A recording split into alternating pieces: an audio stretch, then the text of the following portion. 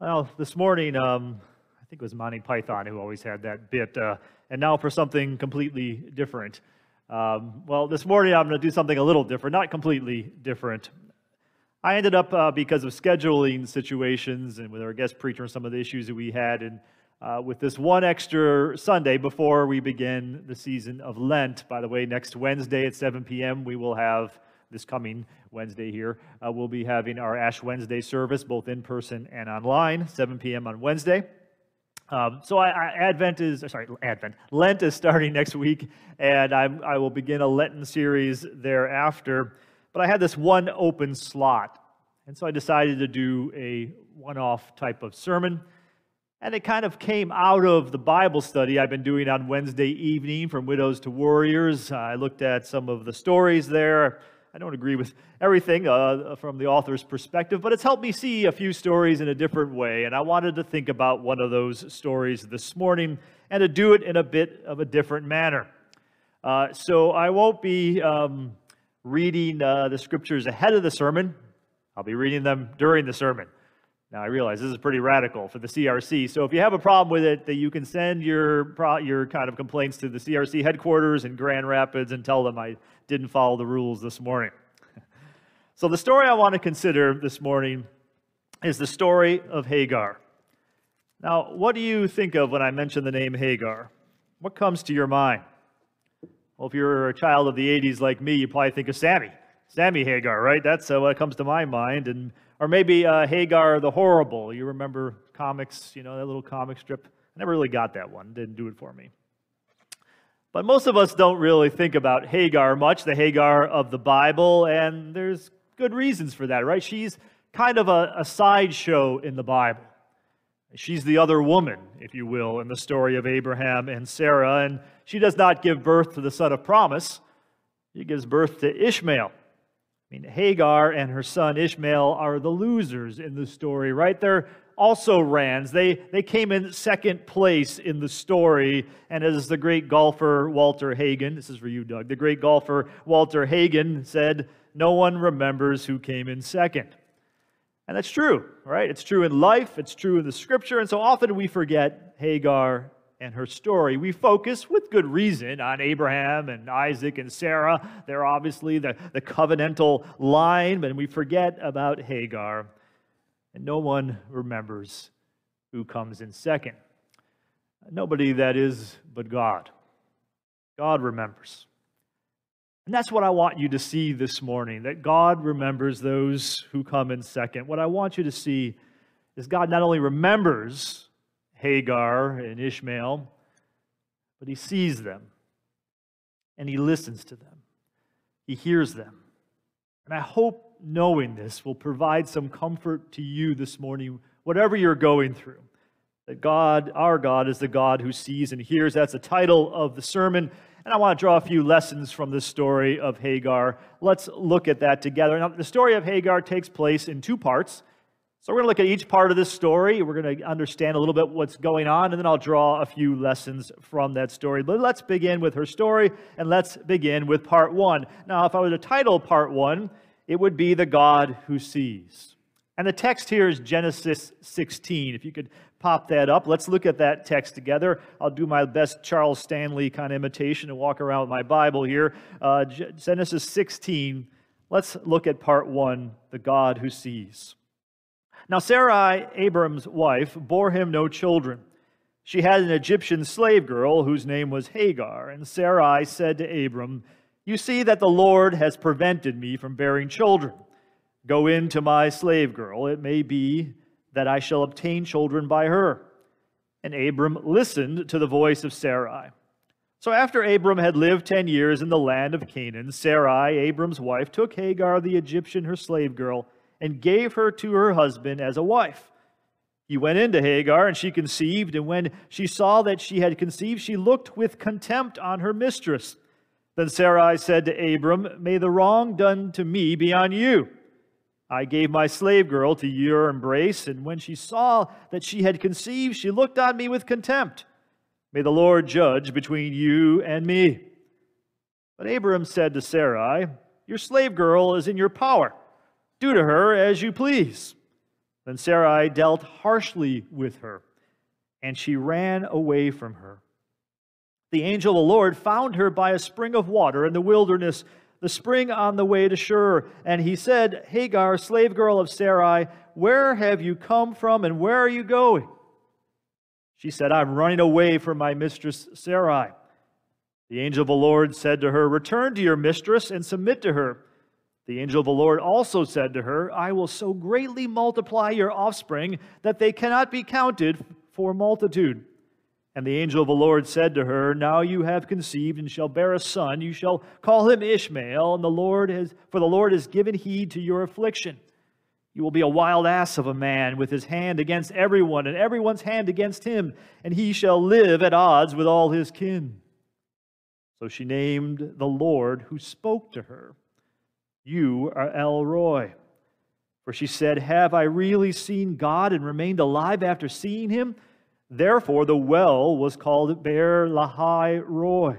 It lies between Kadesh and Bered. Hagar bore Abram a son, and Abram named his son, whom Hagar bore, Ishmael.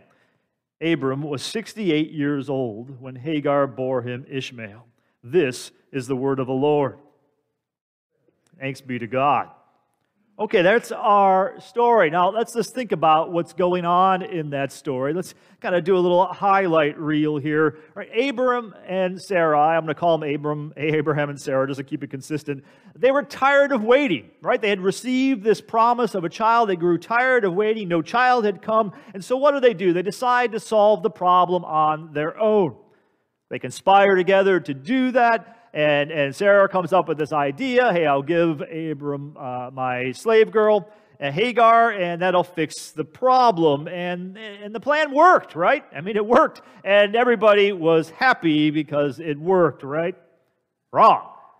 Sarah was very unhappy. She was very distressed. She was very angered. She began to have friction between herself and Hagar, this Egyptian slave girl that she chose to be a concubine for Abraham. And not only did she have friction with her, she had friction with her husband over this Abraham. There was a lot of friction in the house.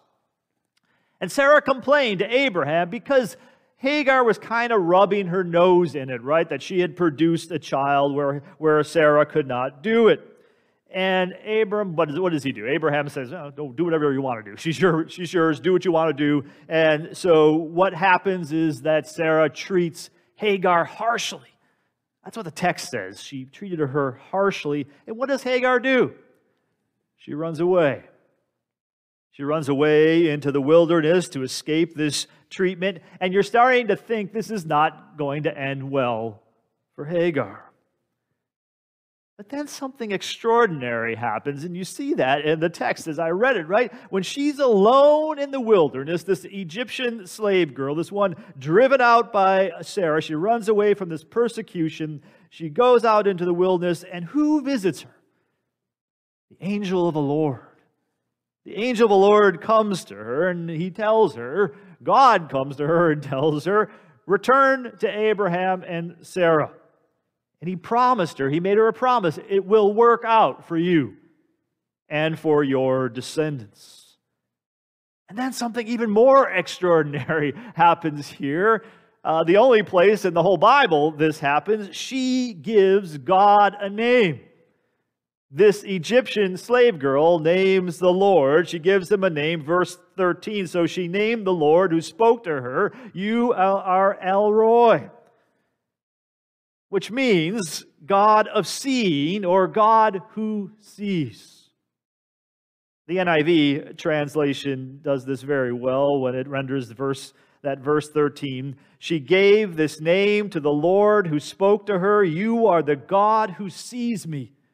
For she said, I have now seen the one who sees me. At that most desperate moment, when she felt utterly abandoned, utterly alone, the Lord visited her. The Lord heard her. The Lord saw her. Our God is the God who sees. See, part one of Hagar's story teaches us that lesson. It teaches us that the God of the Bible is the God who sees. Now let's look at part two of her story. Part 2 of Hagar's story comes in Genesis chapter 21, verses 8 through 20. We can look at that text and put that on the screen. Let's listen to part 2. This happens later in life. Ishmael is now probably about maybe 12 or maybe a teenager at this point. And Isaac has come on the scene. They've had the child of promise through Sarah. Verse 8, chapter 21. The child, that is Isaac, grew and was weaned, and Abraham made a great feast on the day that Isaac was weaned.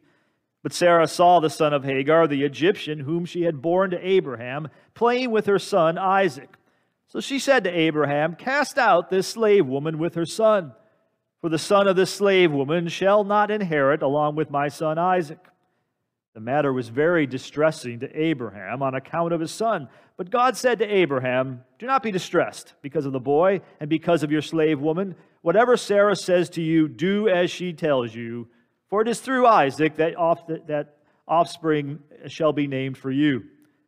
As for the son of the slave woman, I will make a nation of him also because he is your offspring." So Abraham rose early in the morning and took bread and a skin of water and gave it to Hagar, putting it on her shoulder along with the child, and sent her away. And she departed and wandered about in the wilderness of Beersheba. When the water in the skin was gone, she cast the child under one of the bushes. Then she went and sat down opposite him, a good way off, about the distance of a bow shot, for she said, "Do not let me look on the death of the child."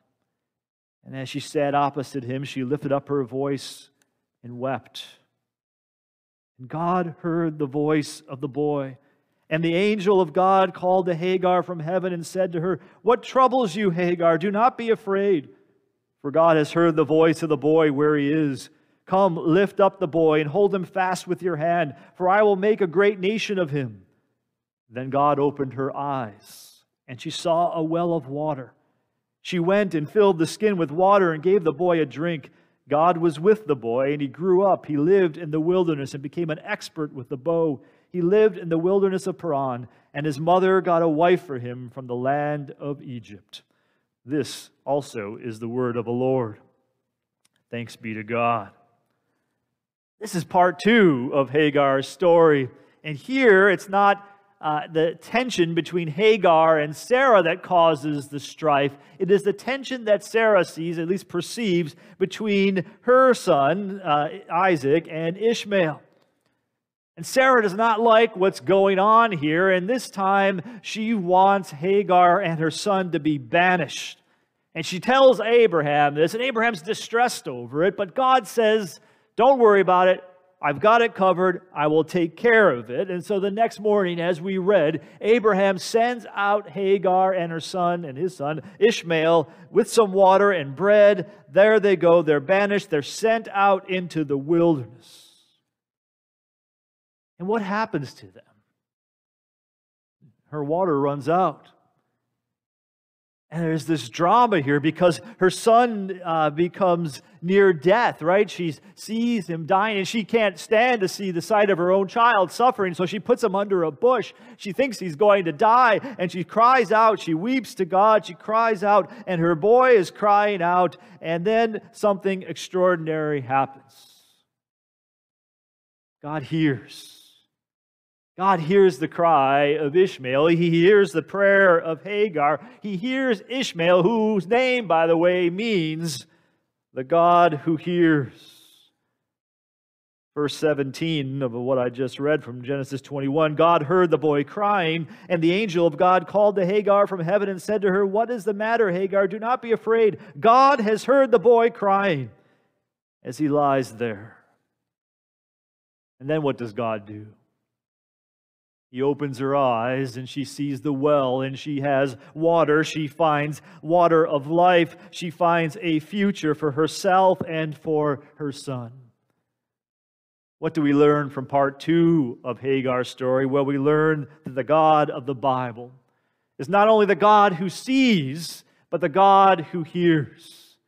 That's what we learn from this story of Hagar, that the God that we worship is the God who sees and the God who hears. The God who sees and hears. So what does that mean for us Well, let me draw three lessons from this story this morning, that how it impacts us, how it makes a difference in your life and in my life, for those of you at home, how it should change us, how it should shape us, how it should encourage us, challenge us, and comfort us. Three lessons from this amazing story of Hagar. The first one is this. Hagar's story reminds us that God sees and hears other people. God sees and hears and cares about other people. You see, the truly amazing thing about this story, about Hagar, is that she's not an Israelite. In fact, she's like the opposite of an Israelite, right? She's an Egyptian. We know where the Egyptians are in the story of Israel. She is an Egyptian slave girl. She is an outsider. She is the other, right, in this story. Here in this story, we find God seeing, hearing, and caring for this other, for this Egyptian. And what that reminds us about, what it should remind us about, is that God cares about others. That it's not just about us. And sometimes, as Christians, we do that, right? We begin to think that all God cares about is us, is the covenant people of God, is those who call upon His name. We become very small-minded. We have our God being too small because we think it's just all about us. A man arrives at the gates of heaven, and St. Peter asks, "What's your religion?" And the man says, "Methodist." St. Peter looks down on his list and says, "Go to room 24, but be very quiet as you pass room 8. Another man arrives at the gates of heaven. Peter asks him, "What's your religion?" He says, "Baptist." Peter says to him, "Go to room 18, but be very quiet when you pass room 8. A third person arrives at the gates, and Peter asks her, "What's your religion?" And she says, "Episcopalian." Peter says, "Well, go to room 11, but be very quiet as you pass room 8. And she says to St. Peter, "I can understand there being different rooms for different religions, but why must I be quiet when I pass room 8? And St. Peter tells her, "Well, the Reformed are in room 8, and they think they're the only ones here." And sometimes that's how we are. And I know you don't actually think that way. But sometimes we act in that way as Christians, right? We think it's all about us, that God is, that God doesn't have a bigger view than just us, the covenant people of God. It's very easy for us to act that way. But one of the key parts of the story of Abraham is that not only would he be blessed, but that he would be a blessing to others. That part of what God called Abraham and the covenant of people, the whole nation of Israel, right? They were to be a light to the nations, just as we are to be a light to the world, and inherent and embedded in the promises to Abraham. In Genesis 12, God says to him, "I will bless you, and you will be a blessing. And all peoples on earth will be blessed through you." God wanted to open the eyes of Abraham to think about mission, to think about everyone, to think about other people, even an Egyptian slave girl, as we see here, because God cares about this world. And what that means for us here at RCRC, what it means for us as Christians, is that part of our calling is not only to be about us, not only to nurture the people of God in church on Sunday, in church on Wednesday, through Bible studies and all that, but part of our role is to be a blessing to other people, to see and hear and care for other people, just like God does here with Hagar. And particularly here, what we see is that triad of people that God cares for most, the vulnerable. Hagar is basically like a widow. She has no real husband. She's sent on her own. Ishmael is much like an orphan. He is sent out with no father.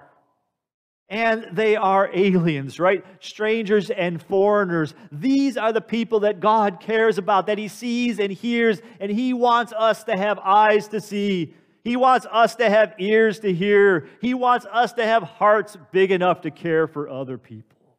Because that's who He is. And that's who He wants us to be. That's the first lesson we learn from this. Hagar's story reminds us that God sees and hears other people and cares for them, and we should too. The second lesson is this. Hagar's story reminds us that God sees and hears the other side. He sees and hears the other side, and we should too.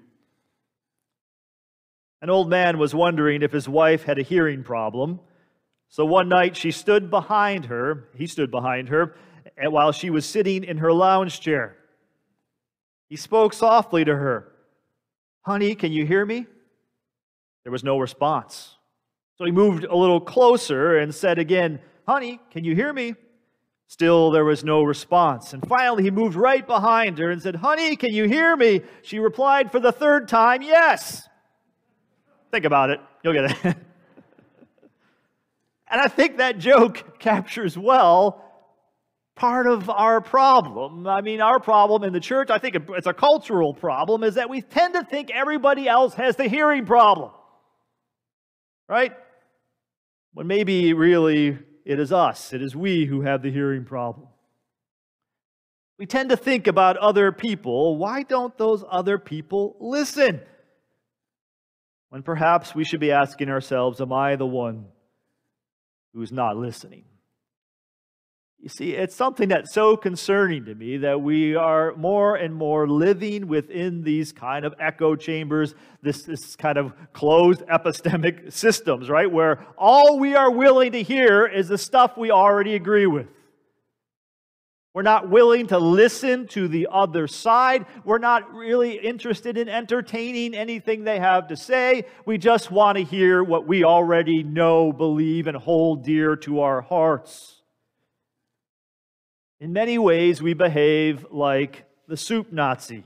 I had to throw a Seinfeld reference in case you're playing bingo at home. So we behave like the soup Nazi, right? That's what the whole story is. He's got this system down. He's got a way of doing it. And if you do something out of that, what happens? No soup for you.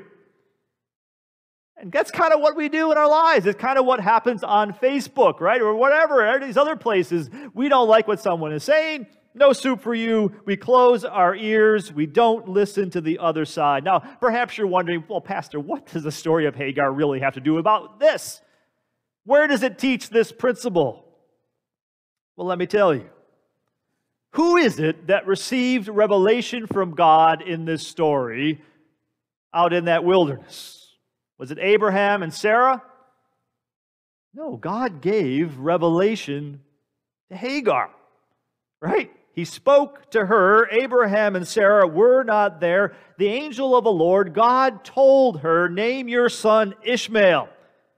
He did this announcement. It's a birth announcement. There are a lot of them in Scripture. Of course, obviously the birth announcement of Jesus, the one given to Mary, calls to mind. It's the same kind of pattern, but it was given not to Abraham and Sarah, but to an outsider, to the other side, to an Egyptian. God revealed this. And then what did God do? God sent her back.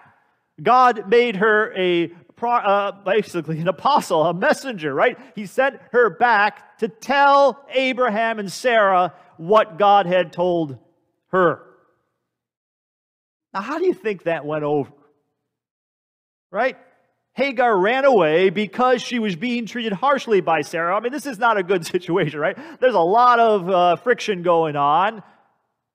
Abraham and Sarah, they don't know what happened out there in the wilderness. And here comes this Egyptian slave woman who's caused all this problem in this house, at least in their view. And she comes back and tells them, hey, when I was out there in the wilderness, God spoke to me, and here's what He said. Imagine how that went over. I mean, they could have said to her, no soup for you, right? Get out of here. What are you talking about? God doesn't talk to you. How are you prove it or whatever? They could have thrown her aside. They could have refused to listen to her. But the text tells us they listened to her. Why? How do I know that? Well, what did Abraham do? Genesis 16, verse 15. Hagar bore Abram a son, and Abram named his son, whom Hagar bore, Ishmael. The name was announced to Hagar. She came back, told Abram, here's what God said, and Abraham listened. He listened to the other side, and sometimes that is an important thing for us to do. This whole story emphasizes the other side. Think about the facts of this story. This whole story is meant for Israel to put themselves in someone else's shoes. Think about it. What do we know about Hagar? She is a slave. We know that about her. We know that she is a foreigner, that she is an Egyptian. She's forced to live in a foreign land as a slave. She's afflicted by her master, Sarah. She flees from that affliction. Where does she go? She goes to the wilderness. What happens with God? God meets her in the wilderness because He hears her affliction. Now, and then He promises her a rich benefit to her descendants, that it will all work out. He makes that promise to her in the wilderness. Now, does that story sound familiar to you?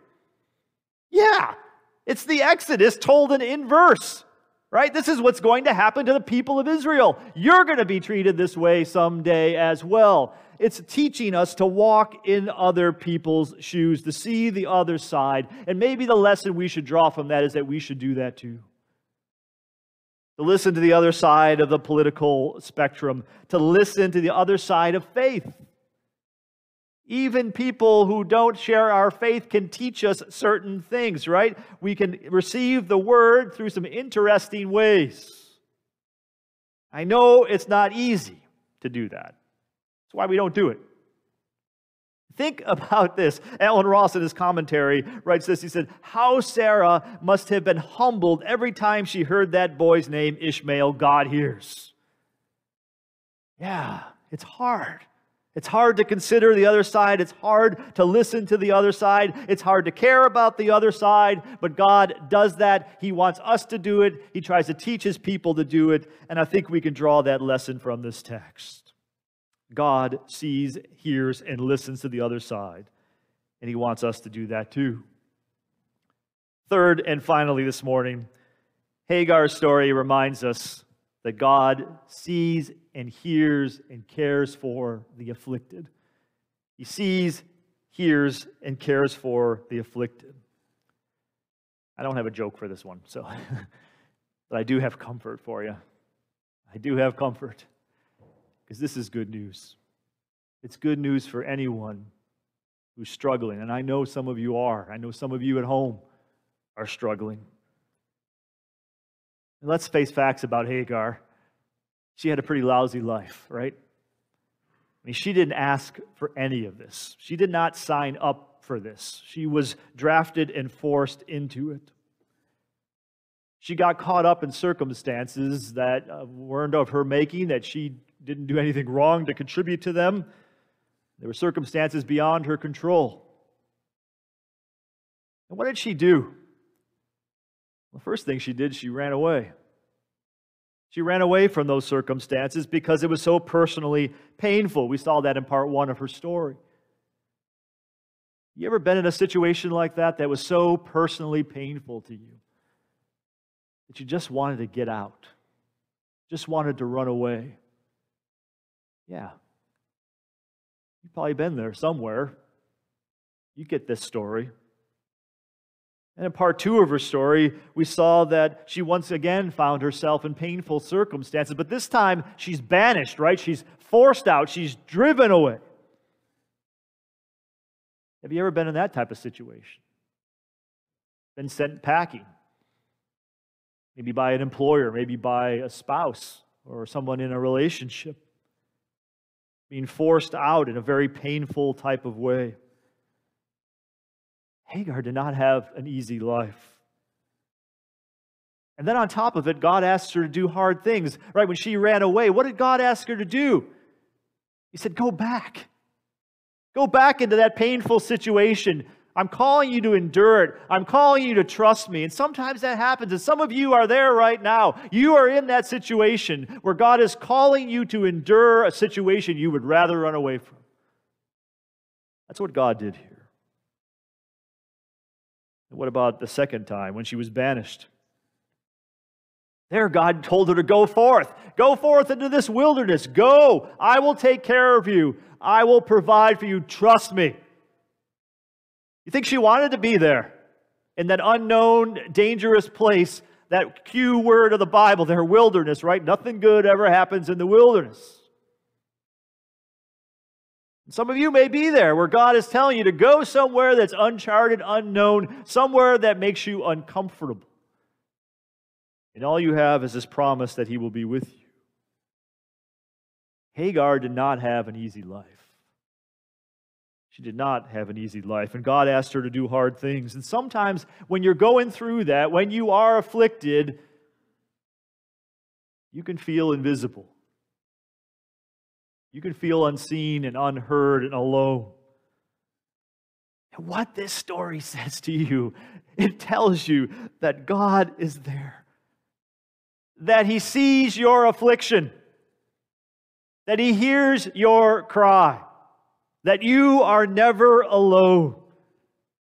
He sees and hears the afflicted. And more than that, if you are there, if you're running away, if you're banished, if you're in the wilderness, if you are afflicted, what does God do here? He provides for Hagar. When that water ran out, when she was contemplating the death of her son, what did God do? He provided. Then God opened her eyes, and she saw a well of water. She went and filled the skin with water and gave the boy a drink. You see what God does? He opened her eyes to see a way out, to see His provision, to see that water. If you feel alone, if you feel like you are in the wilderness, remember that God sees you, He hears you, and He will provide for you. He will open your eyes to see a way out, to see the water of life, to see a way to carry on. Long after Hagar saw that well of water, another outcast woman, an outsider in every respect, one who had gone through her own form of affliction, she came to a well in the heat of the day. She was thirsty. She was a woman who was invisible. She was a woman people didn't listen to.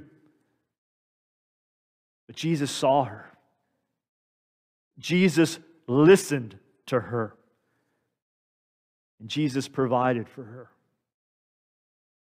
Jesus said to her, "Everyone who drinks of this water will be thirsty again, but those who drink of the water that I will give them will never be thirsty. The water that I will give will become in them a spring of water gushing up to eternal life." Now that's Be'er Lahai Roi.